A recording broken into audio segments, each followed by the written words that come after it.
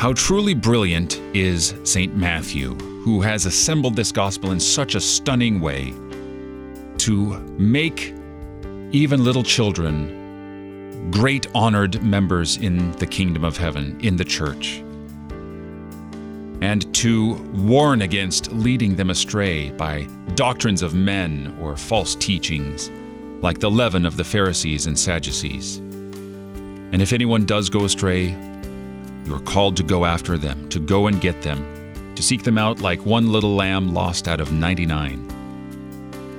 And if your brother sins against you, go reconcile. Try and get him back. Try and bring him back.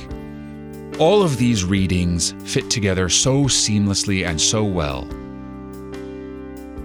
And it's not because they didn't happen together.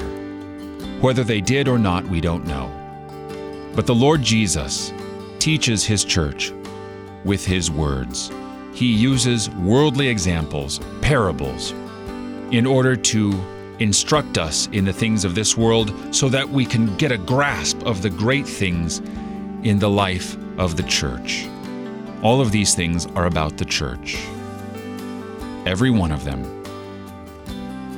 Be a part of the church. Believe in Jesus Christ.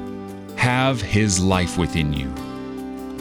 And you will begin to understand these things by his Holy Spirit. You're listening to Oratio, part of your morning drive for the soul, here on Worldwide KFUO. Christ for you, anytime, anywhere.